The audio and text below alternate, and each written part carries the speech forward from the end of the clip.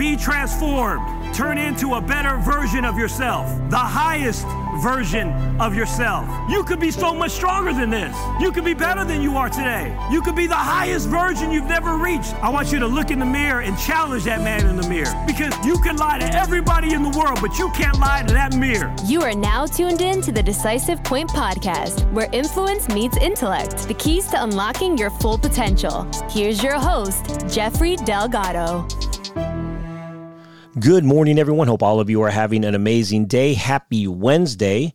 Today, I wanted to talk about something that kind of relates to the business that I own. And I own an insurance agency and run a financial services firm. We always talk to our clients about what is called the longevity revolution, which is because of modern medicine and technology, we could live much longer, which is, I think, exciting. There was a show, if you've never watched it, it's called Life 2.0. And I don't remember the title of the episode that I watched, but it featured a doctor, David Sinclair, who's a biologist in Harvard. And he was, I think, noted as one of the 50 most influential people in healthcare. But the whole point of that is he would talk about in this documentary, aging was a disease. And that kind of blew me away. It really got my attention. In this episode, they were interviewing a couple who are both over 100 years old. They just got married a year ago. Could you imagine that?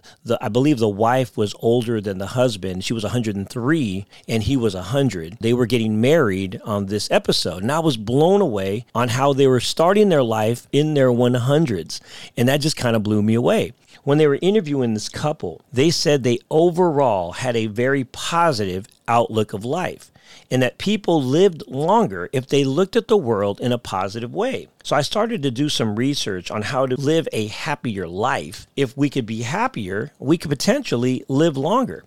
The first one is, how do you see the world in terms of your internal vision? Do you see the world in a positive light, or do you see the world in a negative light? Don't let a bad hour affect an entire day, as much as you don't want a bad week to affect an entire month or a year. I think a lot of times we may have a bad hour in a day, then we said, oh, I had such a terrible day, but really you just had a bad hour. So how you look at things could make a big impact on how you see the world. Number two is focus on what you're grateful for, no matter how small or how big it could be, whether it's your health, your family, friends, career, hobbies, things that you love doing, things that you have in your life. Maybe keep a journal that you write down all the things that you were grateful for. You could even call it a gratitude journal if you have to. But track your life and track the areas that you're grateful for, and maybe even just a simple dinner with your family or a nice talk you had with your spouse. These things seem to be easily forgotten, and maybe if you kept a journal of that, it'll remind you every single day of how fortunate you are, even on the smallest things. Number three, spend time with positive people. I cannot stress on this enough, because I know a lot of people, they call themselves positive, but they always seem to have that attitude that they want to give you the negative first. I know people that constantly rationalize that, oh, I'm pretty positive, or I'm pretty positive, but did you know this? Or they always try to throw some shade at something when it's not really positive, but they call themselves positive. Being around negative people and negative attitudes could have such a contagious effect on me and other people. I believe that it could be very contagious to hang around someone who's negative and always down. If you're noticing that someone's pretty moody all the time or always in a bad mood, I wouldn't want to be around that person every single day. Being around a positive, excited person can help you see the world in a different light. The bright side, the excited side, the best part of who you are. It can make you see the world in a different place, even if you hang around, say, people that are always funny. I always have what is called evaluated humor. I would listen to a joke and then I would evaluate it and I'd say, I wonder if that's actually funny. I would critique a joke if it's really that funny, and I would rate it in my mind. So instead of evaluating it, I just decided to enjoy the jokes and enjoy the people around me that love to be funny, because I believe it brings happiness and joy to my life. Number four, practice positive self-talk and be careful the conversations you have with yourself. For me, I'm always the hardest and the toughest critic on myself. If you do that too long, your own opinion of yourself could turn out to be negative, and that's not going to help you if you don't believe in yourself.